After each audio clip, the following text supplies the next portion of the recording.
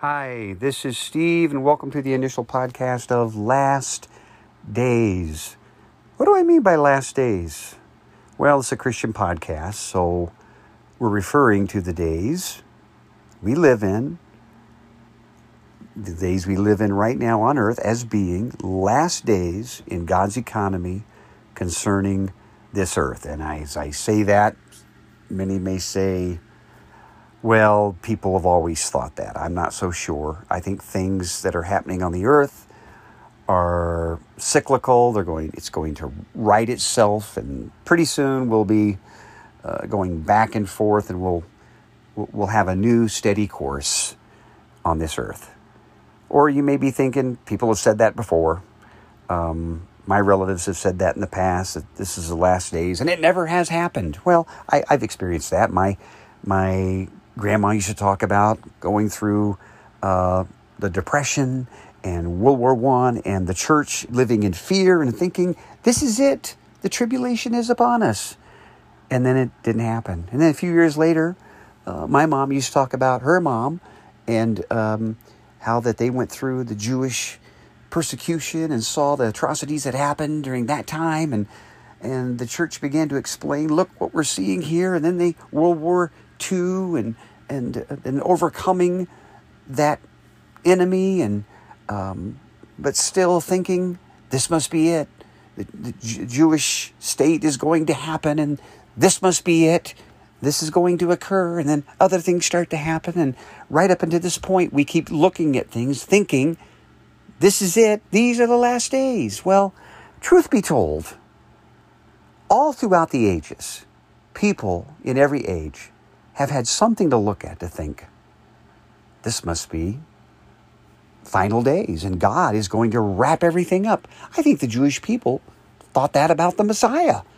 And then even Christians, I think, thought that about when they were underneath the rule of Rome, that this must be the final days that are happening upon the earth. I mean, in the Old Testament, it was prophesied, in last days, I'll pour my Spirit out upon the whole earth. And then that was considered last days, and God's Spirit was poured out. So they thought this must be the last days that we are in. Jesus himself spoke of his own coming as being something that might take you by surprise. So be ready. So he gave that sense of, two may be in the field and one taken away, and be ready, two may be in bed and one taken away and the other left. So be ready. There was this element of just the Lord's return and the final days on earth as being imminent.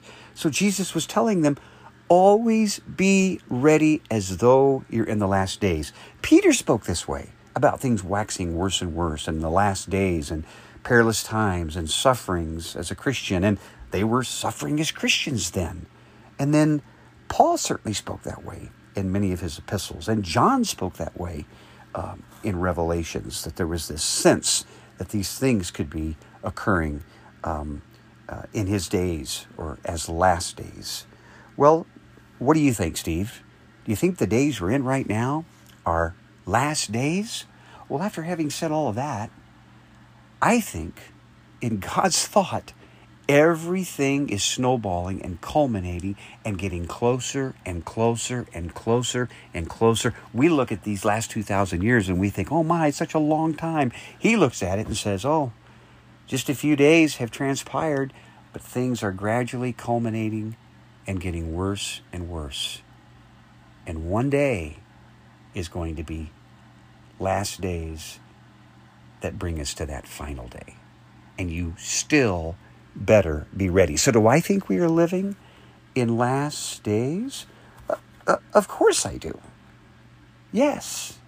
There's two key thoughts that I share with you on this. Number one, this is the devil's world. This is Satan's. I know we have sung the hymns, this is my Father's world, in the context of he made it, he created it, and Jesus has come, and he's going to one day bring in a new heaven and new earth. In that sense, this is the Father's world. But, really, this world is his system. Everything around you belongs to this enemy, and he's using it to his end and to his good.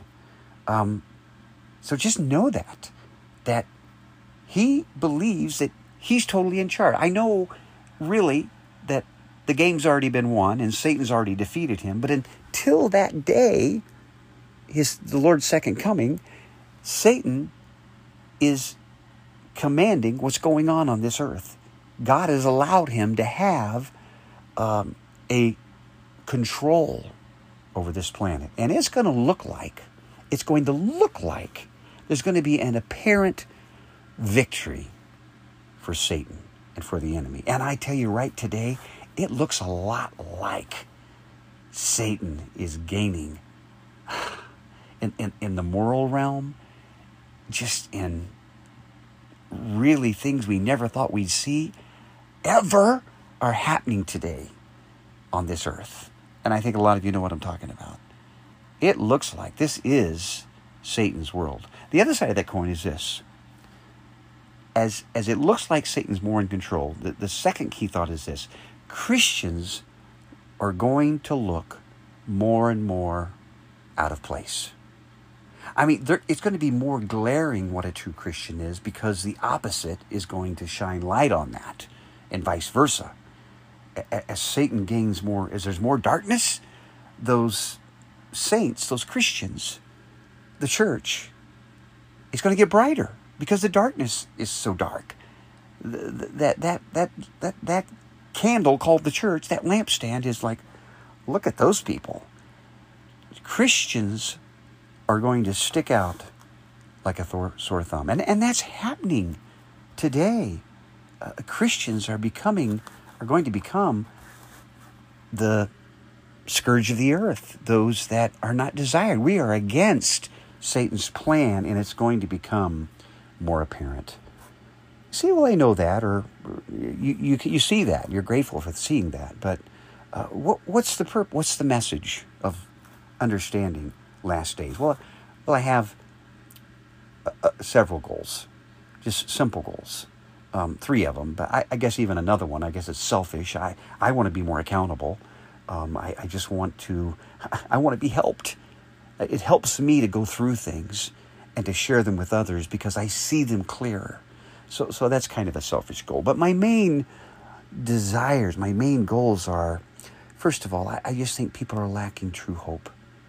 They don't have a true hope. I mean, Christians and non-Christians, people of this country, they're putting their hope in the wrong things. I mean, I listen to other podcasts. I listen to conservative podcasts. I listen to podcasts that say, "Don't worry, there's going to be a people are going to stand up, and we're going to stop the evil that's happening on this earth, and we're going to turn this around.